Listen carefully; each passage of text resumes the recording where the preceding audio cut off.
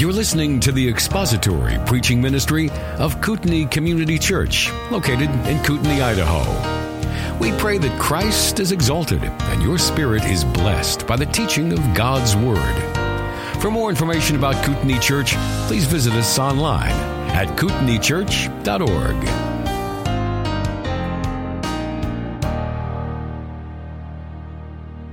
Have you ever noticed how often it is that we sing about blood as part of our worship services? We sing about the blood of the covenant, the blood of the ark, the blood of the sacrifice, the blood of the offerings, and of course the blood of Christ. We sing about blood a lot. On the surface, that kind of seems like an odd thing to sing about as part of your worship, doesn't it? I mean, to the outsider, it must sound profoundly weird to have a group of people who get together and they sing so much about blood, sacrifice, a blood-stained cross, a bloody ground under the cross, being adopted by the blood of the Savior, the blood of the sacrifice, the blood of the covenant. Man, we are a people that talk a lot about blood, and we sing a lot about blood, don't we? For instance, Isaac Watts' hymn, no, it's not Isaac Watts, it was the Wesley brothers that sang, "And can it be that I should gain an interest in my Savior's blood?" Let me read to you and remind you of a few of the songs that we sing that mention blood. "Jesus, Thy Blood and Righteousness" by John Wesley. Here are some of the lyrics. "Jesus, thy blood and righteousness, my beauty or my glorious dress." Being dressed in blood is the analogy there. "Midst flaming worlds in these arrayed, with joy shall I lift up my head. Lord, I believe thy precious blood, which at the mercy seat of God forever doth for sinners plead. For me, even for my soul was shed." Or the song "Gaze on Christ" by Chris Anderson has these lyrics. "Behold the Lamb, the dying Lamb, who takes away just wrath. God saw the blood of his beloved and over us has passed. Gaze on Christ, our sacrifice, on altar made of wood. Exalt the Lamb, the worthy Lamb, who bought us with his blood. When I survey the wondrous cross" by Isaac Watts, "forbid it, Lord, that I should boast, save in the death of Christ my God. All the vain things that charm me most, I sacrifice them to his blood." "The Old Rugged Cross" by George Bernard. "In the old rugged cross stained with blood so divine, such a wonderful beauty I see, for 'twas on that old cross Jesus suffered and died to pardon and sanctify me." Or this song, "What Sacred Fountain Freely Springs" by David Hyde. "What sacred fountain freely springs up from the throne of God, and all new covenant blessings brings. It's Jesus' precious blood. Oh, precious blood, it covers me, it takes away the stain of sin. Such power there is contained within Jesus' precious blood." "O Fount of Love" by Matt Boswell. "O Fount of love divine that flows from my Savior's bleeding side, where sinners trade their filthy rags for his righteousness applied. Mercy cleansing every stain now rushing over us like a flood. There the wretch and vilest ones stand adopted through his blood." Or "There is a Fountain" by William Cowper. "There is a fountain filled with blood, drawn from Emmanuel's veins, and sinners plunged beneath its flood lose all their guilty stains. What can wash away my sin? Nothing but the blood of Jesus." And by the way, that's the answer to all of this series of questions. If you want to join in, what can make me whole again? Nothing but the blood of Jesus. "Oh, precious is the flow that makes me white as snow. No other fount I know. Nothing but the blood of Jesus." Are you washed in the blood? Have you been to Jesus for the cleansing power? Are you washed in the blood of the Lamb? Are you fully trusting in his grace this hour? Are you washed in the blood of the Lamb? Are you washed in the blood, in the soul-cleansing blood of the Lamb? Are your garments spotless? Are they white as snow? Are you washed in the blood of the Lamb? And so it goes. We sing a lot about blood, don't we? It's got to sound weird to the outsider. I think it has to sound weird to the outsider. And it is offensive to the unbeliever, because the unbeliever, the skeptic, the atheist, the agnostic would listen to what we sing and listen to what I just read to you. And they would say, what a bloody religion that is, Christianity. You guys seem fascinated with blood. What kind of a deity is it that you worship that demands blood be spilt in order for him to show himself satisfied and gracious and benevolent toward you? Isn't that the idea or the concept of God that would come from some tribalistic culture on the fringes of society out there somewhere, where they pour out blood on top of some altar in hopes that the gods in heaven might be gracious to them and give them a good harvest, or grant them some blessing, or maybe allow them to have children, or make them productive or prosperous? What kind of a God is it that requires a blood sacrifice in order to be propitious or gracious toward people?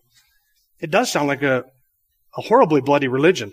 But what the skeptic does not see is the weight and gravity of their own sin before a holy and righteous God. Because those animal sacrifices of the Old Testament that were required, the blood sacrifices of those, pointed forward to another sacrifice that was to come, a sacrifice which would actually pay the price for that sin. So the atheist who thinks that we serve a horrible bloodthirsty God in the heavens does not appreciate the sinfulness of men or the righteousness of God or the idea of justice or the fact that there might need to be an offering for sin and the giving of a life in order to make atonement, to make a payment for his own sin. The atheist doesn't see that at all. So, of course, they cannot appreciate the bloodiness of our religion or the focus or fixation that we have with blood. And in recent weeks, we've been talking a lot about blood, almost uncomfortably so. It's not going to get any better in the weeks ahead because we're talking about the significance and the atonement of Christ himself, and the focus of Hebrews 9 and 10 is really on the blood of Christ and what it has accomplished. In recent weeks, we've talked about the sacrifices and the Day of Atonement and the animals, the morning offering, the evening offering, the altar of incense, the Ark of the Covenant, the mercy seat, which was covered with blood. We've talked about the work of the priest, and though I haven't described in any graphic detail, and it's not my intention to do so, the type of offerings that were made or how the offerings were made. We have talked about the brazen altar upon which the offerings were made and what was done with the blood, and what that pictured and portrayed. And now we come to a section in Hebrews, chapters 9 and 10, which is the heart of this book. This is the heart of the book. And it really deals with this subject of the blood of Christ. It is as if the author has been planning and purposing all the way up until now to discuss this subject. He has been preparing us by describing the high priesthood of Jesus back in chapter 4 and 5 and 6 and 7, and by talking about the new covenant as opposed to the old covenant. Now he's prepared the way by talking to us about the tabernacle and all the furniture of the tabernacle. The author has been leading up to this, which is really the zenith. It's the crux of his whole argument in chapters 9 and 10. What is it that makes the new covenant superior? It's that it is initiated not by the blood of bulls and goats, which could never take away sin, but by the blood of a high priest who gave himself as an offering a better blood. And that is really one of the main themes of the book of Hebrews. It is the sacrifice of Christ which is at the center of the argument of the book of Hebrews. This is what makes our redemption and salvation and the work of Christ far better than anything the Old Testament could have provided. It is the blood of Christ and his sacrifice. And it really answers this question. What has his sacrifice accomplished, if anything? And for whom was the sacrifice made? And what has the sacrifice done? What is the power of that sacrifice? Is it superior to the Old Testament animal sacrifices? And if so, in what way? That is really the argument of this central portion of the book of Hebrews. So we pick it up in verse 11. I gave you an outline for the first 10 verses, which we covered in recent weeks. I said in verses 1 to 5, the author describes the Old Testament sanctuary. In verses 6 and 7, he talks about the services of the sanctuary. And then in verses 8 to 10, which we looked at last week, he describes the significance of the sanctuary and the services. So the sanctuary, the services, and then its significance. That was verses 1 to 10. Now verses 11 through 14 follows the exact same pattern. We have in verses 11 the description of the new sanctuary or a better sanctuary. In verse 12, a better service is described. And then in verse 13 and 14, an even greater significance. Look at verse 11. But when Christ appeared as a high priest of the good things to come, he entered through the greater and more perfect tabernacle. There's the mention to the sanctuary again, the tabernacle. Not made with hands, that is to say, not of this creation. In verse 12, a superior service. And not through the blood of goats and calves, but through his own blood he entered the holy place once for all, having obtained eternal redemption. And then in verses 13 and 14, a greater significance than the Old Testament significance. Look at verse 13. If the blood of goats and bulls and the ashes of a heifer, sprinkling those who have been defiled, sanctify for the cleansing of the flesh, how much more will the blood of Christ, who through the eternal Spirit offered himself without blemish to God, cleanse your conscience from dead works to serve the living God? So all the way through here, the comparison is between the work of Christ with the work of those Old Testament sacrifices. And all the way through here, his intention is to show that what Christ has done is superior. It's better. It's higher. It's greater in every way. He has entered a greater sanctuary. He has provided a better service, and he has and has a better significance, namely cleansing and atonement and forgiveness and the cleansing of the conscience. So that's verses 11 through 14. We're just going to look at 11 and 12 today, and I want to give you an outline for verse 11 and 12. There are 4 points of contrast here with Christ in the Old Testament and the old significance of the tabernacle and the services. In verse 11, we see that he as a high priest has provided superior blessings and a superior sanctuary, and entered a superior sanctuary. Superior blessings, and he has entered a superior sanctuary. In verse 12, Christ has offered superior blood, and he has obtained a superior redemption. That's verse 12. Superior blessings, a superior sanctuary, offering a superior blood, and obtaining a superior redemption. So let's look at verse 11. But when Christ appeared as a high priest of the good things to come, and he is the high priest of the new covenant, and the good things to come here, I think, is a description of the blessings of the new covenant we'll get to in just a moment. But when it says that Christ has appeared, what appearance is he describing here? Is he describing Christ's appearance here on earth in his incarnation, when he was born as a baby and walked this earth among us? Is that the appearance, what we would call the first coming of Christ, or the first appearance of Christ? Or is he talking about something else? I don't think that the author has in mind here Christ's appearance on earth, as in his incarnation. I believe what the author is describing here is Christ's appearance in heaven before God in his presence. And I'll make that case for you. I want to give you the argument for that. In the context, he's been describing the priest going behind the veil into the inner part of the sanctuary. Remember, that is all part of the service that was rendered. The high priest once a year walked behind the veil, and there he applied the blood to the mercy seat. On one day of the year, that one high priest did that. So he has already talked about that. That's an allusion he has made, and that is in the mind of the author. And then later on, he describes down in verse 24, look at chapter 9, verse 24, for Christ did not enter a holy place made with hands, a mere copy of the true one, but into heaven itself now to appear in the presence of God for us. Notice the language. He has entered into the presence of God to appear for us. So when the author says, when Christ appeared as a high priest of the good things to come, I think he is describing here the act of Christ entering into heaven, which is the greater tabernacle he describes in verse 12. He has entered into that holy place once for all. There he appears in the presence of God on our behalf, where he applies the merits of his sacrifice, where he pleads for us, where he intercedes for us, where he stands as our representative. There Christ is appearing in the presence of the Father on our behalf. So that's the appearance that he's talking about. Now, when Christ has appeared as a high priest of the good things to come, what are the good things to come? Those are the new covenant blessings. Do you remember back in chapter 8 when we looked at there were three of them, really three categories of New Testament blessings or new covenant blessings?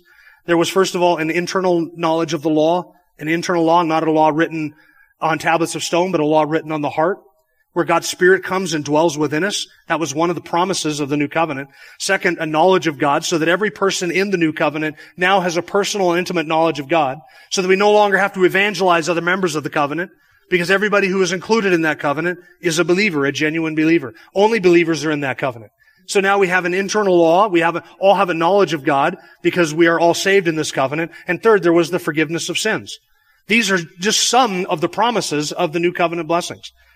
And so many more we could add to that, but Christ stands as our high priest in the presence of God, where he mediates all those present blessings to us on behalf of the Father, and he grants them to us, and he stands in God's presence. He has appeared in the heavens, in heaven, in the presence of the Father, where he stands there on our behalf as a high priest, mediating to us all of the blessings of that new covenant. When Christ has appeared as a high priest of the blessings to come. Now, you might be reading a translation that does not translate it to come, but might translate it as have come, past tense. Let me take a moment to explain what's going on here. If you follow the NASB, and the NASB follows the tradition of the King James and the New King James, they translate it the good things to come. So the King James, the New King James, the NASB all translate that as if it's describing blessings that are yet to be bestowed upon us. Future blessings, future realities. Whereas the ESV translates it this way, the good things that have come, and the NIV translates it the good things that are already here. Now, why such a different translation? Is he talking about the future blessings, or is he talking about the present blessings? Because there are both of those, right? We do enjoy the present blessings of salvation and of the new covenant, realities that we participate in now, but there are also future blessings of the new covenant that are yet to come. This comes down to a difference of different manuscript families have a different reading at this point. And as one commentator said, it is difficult to decide between the alternate readings because the manuscript evidence for both readings is of near equal quality, which means that there are old manuscripts and there are reliable manuscripts on both sides that render it both ways. And so what is it? Is he talking about Christ mediating to us the blessings that are present, that have come, or the blessings that are yet to come? What is the answer to that? It is both. Right? He is the mediator of both of those. So ultimately, the difference of translation does not affect the meaning or intention of the passage. One of those two readings is correct. And I think that there are good arguments for both of those readings, and I'll offer you a good argument for the first, the NASB, which I'm going to tell you in a moment. I don't think that the NASB translates it right, but I'll tell you why the NASB translators translate it that way, because there is a very similar language used in Hebrews chapter 10, verse 1. Look at chapter 10, verse 1. For the law, since it has only a shadow of the good things to come, and not the very form of the things, can never by the same sacrifices, year after year, make perfect those who draw near. Notice that he describes the law being a shadow of the good things to come. And so because it is translated there, because that phrase, those words, the good things to come, it is probably likely that at some point in the manuscript transmission that there was a scribal gloss or something where a scribe wrote down the good things to come and not the good things that have come. So that would be an argument for the good things to come. The argument would be that he uses that very same language in chapter 10, which is pretty close in this context. But I would offer you another argument for the ESV translation of it, the good things that have already come or that are here. And this would be my argument for that in the context here, the author is focusing on present realities that the death of Christ has secured on our behalf. What has he been talking about? Going behind the veil, applying blood to the mercy seat, and making atonement. So he has in mind the cleansing of the conscience, which he describes later in the same passage. That is a present blessing. He has in mind salvation, the forgiveness of sins, applied righteousness. Those are all present realities. Those are all things that we enjoy even right now.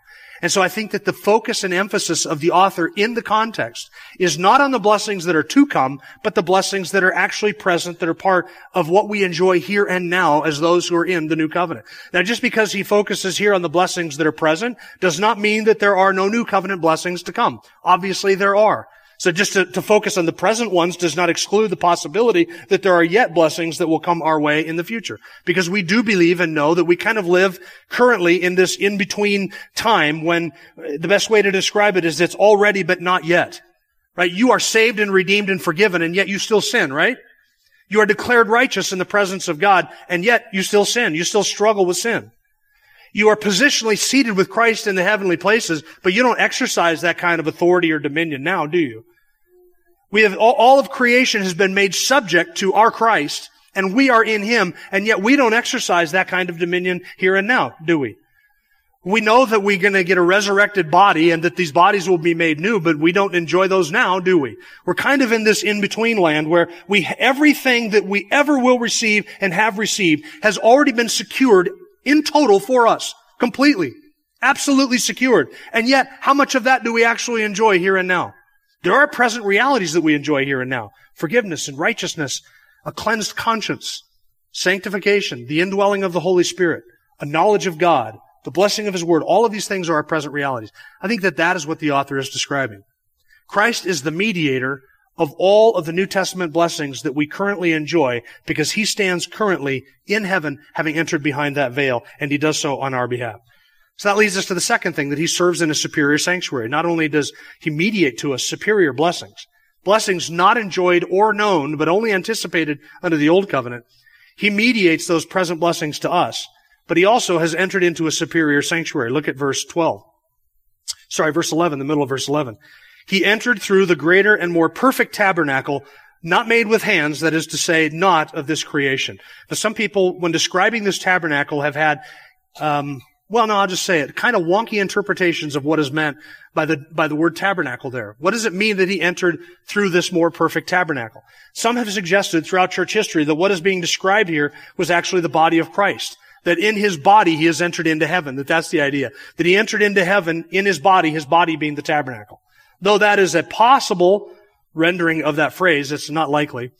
A second option, and this is also wonky, is that the tabernacle refers to the heavenlies over us, that Christ, having ascended, passed through the heavenlies or through the tabernacle, which is space around our earth, and entered into heaven. I don't think any of it is near that complicated. And I don't think that that's what the tabernacle is describing. Why? Because He specifically says it is not of this creation and it's not made with hands. You can't describe the body of Christ or the heavens as being not of this creation and not made with hands. Both were certainly of this creation. So he can't be describing that. What he is describing is heaven itself. That's the greater tabernacle. In fact, he uses his analogy just like this in Hebrews chapter 8. Remember verses 1 through 6, and you can look back there if you want, if it happens to be on the same page. Hebrews 8, 1 through 6. Now the main point in what has been said is this. We have such a high priest who has taken a seat at the right hand of the throne of the majesty in the heavens, a minister in the sanctuary, and in the true tabernacle, which the Lord pitched, not man. For every high priest is appointed to offer both gifts and sacrifices, so it was necessary that this high priest also have something to offer. Now, if he were on earth, he would not be a priest at all, since there are those who offer the gifts according to the law, who serve a copy and a shadow of the heavenly things. And there in chapter 8, those first 6 verses, what the author is doing is saying the tabernacle that existed on earth for the children of Israel, it was a picture of something greater. The tabernacle was not an end in itself. The tabernacle pictured these two seemingly conflicting realities. That God was to dwell with his people, but that his people could not access him. God would dwell with his people, but his people could not enter into his presence. And so in the Holy of Holies, where the mercy seat was at, there the presence of God was. There a priest, only through a mediator, only because of a sacrifice, was allowed to enter in once and on one day a year, and then he had to come right back out again. He could not stay there. Well, that was a picture of something. That earthly tabernacle pictured something. It pictured a priest having made a sacrifice, entering into heaven itself. That was the picture. And on every day of atonement, that was the image that should have been being communicated. A high priest, one who represents others, offers a sacrifice, and then steps into the presence of God. But there's something different about our high priest. He has done this not multiple times, but one time, and he has done it once and for all. So verse 11 says, he entered through the greater and more perfect tabernacle, not made with hands, that is to say, not of this creation. And now verse 12, that leads us to the third thing, that Christ offered up a superior blood. He did this not through the blood of goats and calves, but through his own blood. And again, the contrast here is with the old tabernacle. The priest offered the blood that could never take away sin. The blood of goats, the blood of lambs, the blood of sheep, the blood of bulls. And those could never make an atonement for sin. They could never pay the price of sin. All they could do was picture or symbolize that which would eventually pay the price for sin. It was a picture, a living picture, lived out amongst the children of Israel every day and every year, year after year, symbolizing what was necessary to take away their sin. But those animal sacrifices could never actually take away sin. But now Christ has entered heaven, pleading not the merits of an animal or another person who has died on our behalf, but he has entered into heaven and he presents the merits of his own sacrifice in the presence of the Father. Not the sacrifice of an animal, and not the sacrifice of any other human being who would dare to die in our stead, but his own sacrifice. It is his own merit and his own righteousness, because it is by his own death that he has secured our salvation. So under the new covenant, the one who functions as our priest was also the sacrifice. Because our priest didn't offer up another sacrifice. Christ never offered up an animal sacrifice. And to pay for our sins, he didn't offer up an animal sacrifice. But instead, our Lord offered up his own blood. And that is a superior blood. It was the perfect sacrifice because he had no debt to pay before God's law. The just demands of God's law made no demands upon him at all. But the justice of God could fall on him on our behalf, which is why Isaiah 53 says he was bruised for our iniquities. And he was chastened. The chastening that brought us peace fell upon him. It was in our stead that he died. He was the substitute. So the justice of God's law could not fall upon him as an innocent person, but it could fall upon him if he were to bear the sin of guilty sinners, which is what he has done. And because he is the God-man, he is infinitely righteous. And so he has in himself, because he is God and man, he can stand before God as man, fully man, having represented us and shed his blood in our stead. And because he is also God, the God-man, he can do so to an infinite degree, so that the righteousness that he provides to you and to you and to you and you and you is infinite righteousness. If it were just another innocent man who had died in our stead, without being God, he could exchange his righteousness for our sin, and it would be a one-to-one transaction.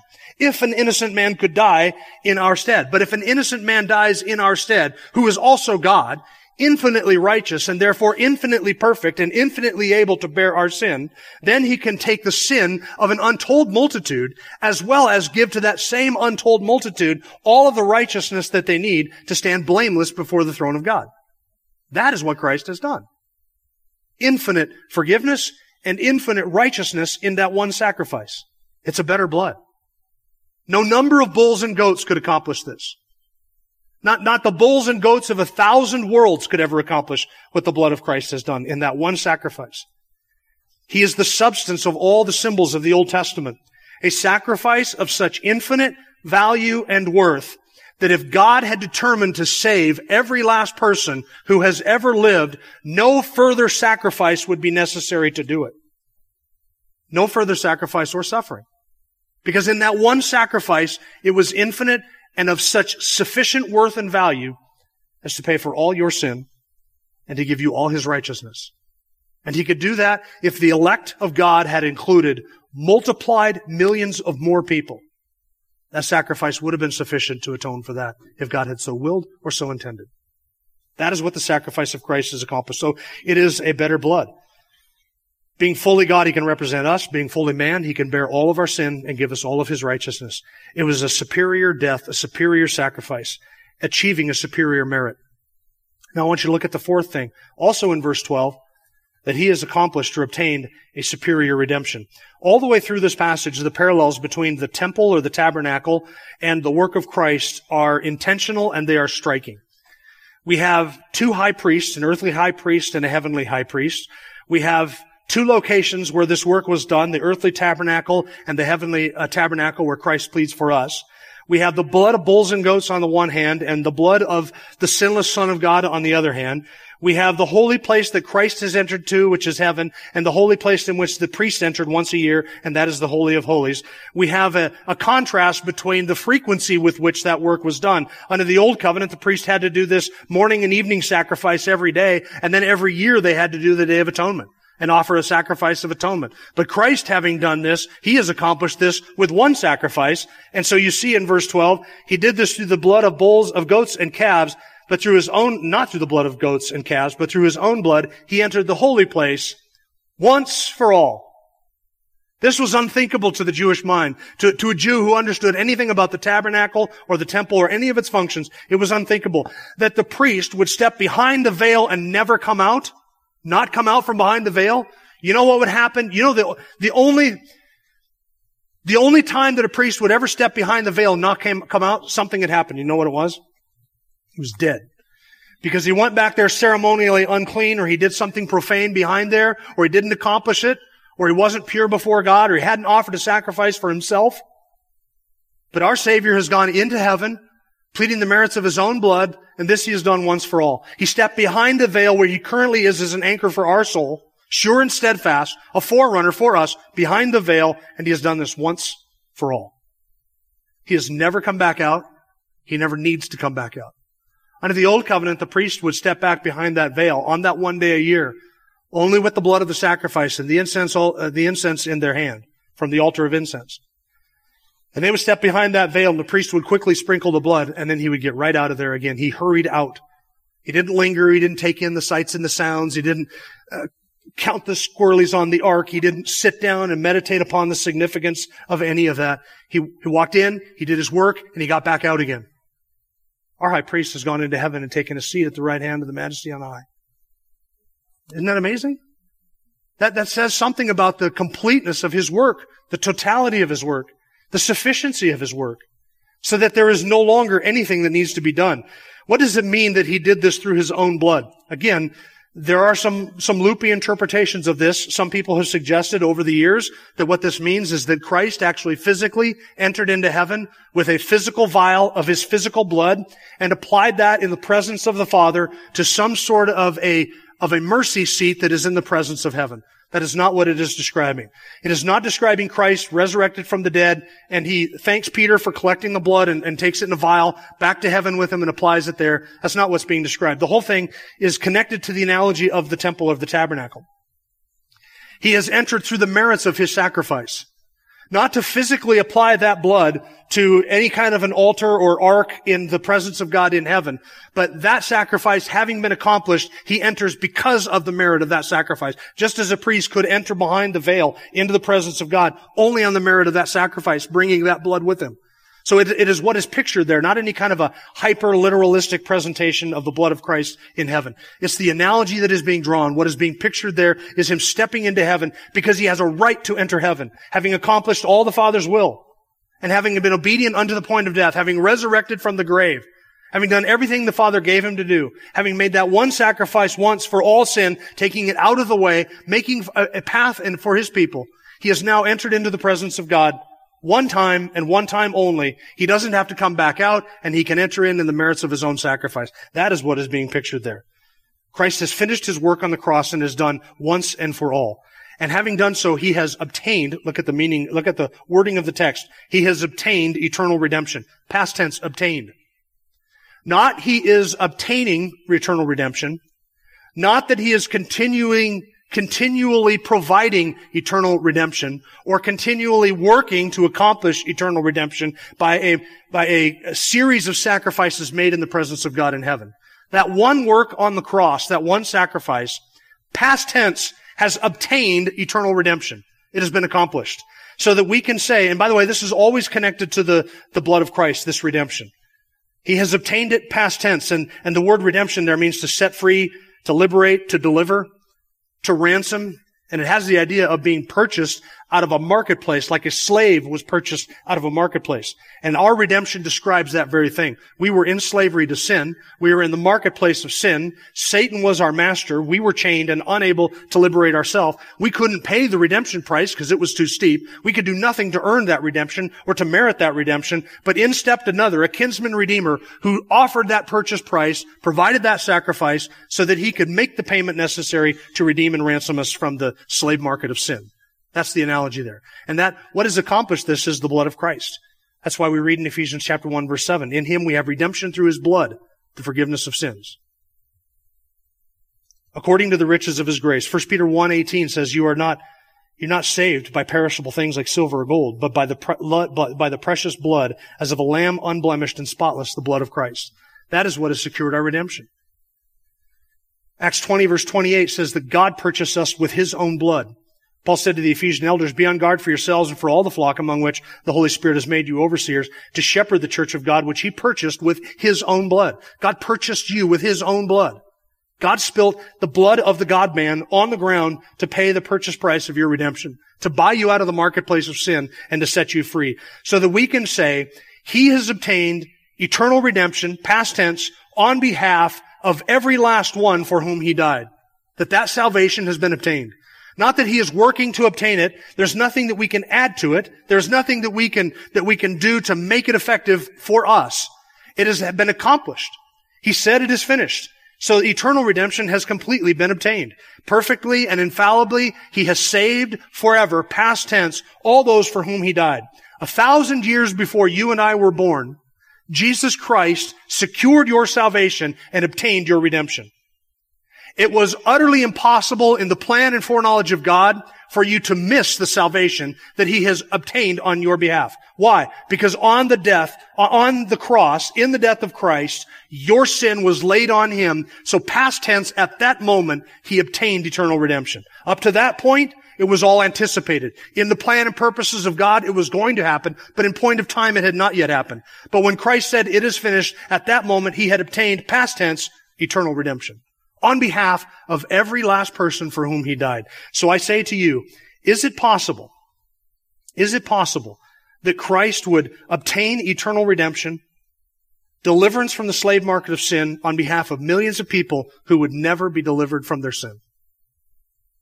If he has obtained your salvation, you will be delivered from your sin, and you will be brought safely into the presence of God. It is impossible that it could be otherwise.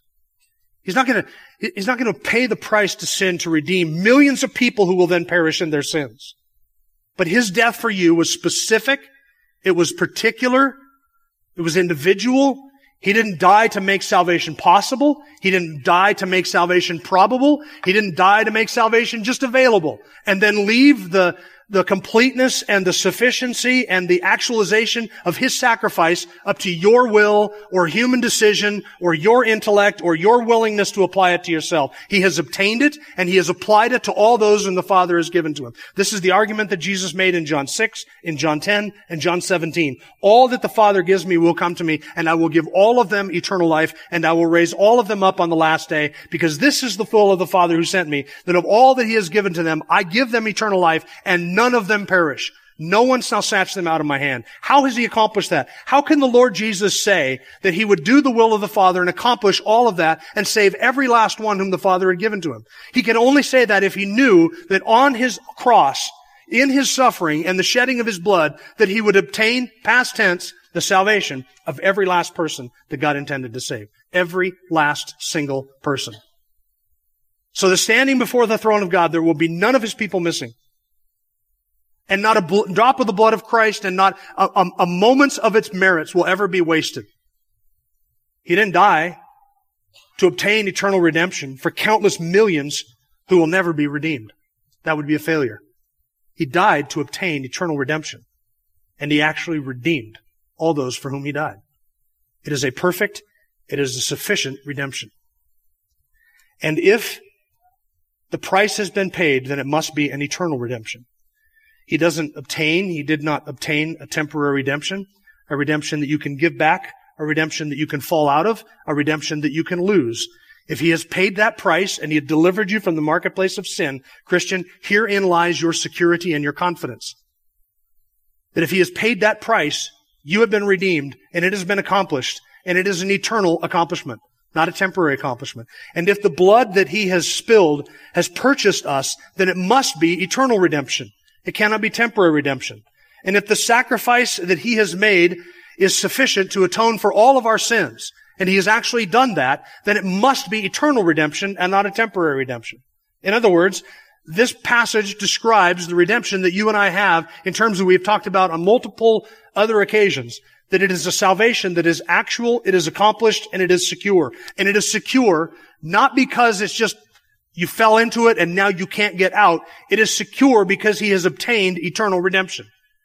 And if all of your salvation rests on Him, then none of it, including the keeping of it, rests on you. He will hold me fast. We just sang that. Do you know what that word means? Because my love is often cold, because my heart is prone to wander, because if salvation depended upon me, I would have fallen out of it, I would have failed, I would have lost it, I would have stumbled into perdition if it depended upon me. But it doesn't depend on me. It depends on one who holds me fast through faith. That is what it depends on. And if His blood is superior, and His sacrifice is superior, and if it has accomplished a superior redemption, then it must be eternal redemption. There's no other kind of redemption. There's no other kind of redemption except for eternal redemption. The Bible knows of no other kind of redemption. A non-eternal redemption would be you getting redeemed and then going back into the slave market of sin. But how can you go back into the slave market of sin if your price has been paid? If your price has been paid, then God cannot exact that price from you. That's the justice of salvation. All my sin was laid on Him, so that I bear none of its weight, none of its burden, none of its cost, none of its guilt. All my sin was laid on Him, and I cannot lose that salvation, and I cannot fall out of that salvation, because for me to do so would require that the weight of my sin and the guilt of my sin then be punished on my head. But that's not justice. God will not require justice at the hands of the Savior and then turn around and require justice at the hands of the sinner. If the justice has been paid by the Savior, then justice has been satisfied. And if justice has been satisfied, it has been satisfied fully, and it has been satisfied completely, because He has obtained eternal redemption.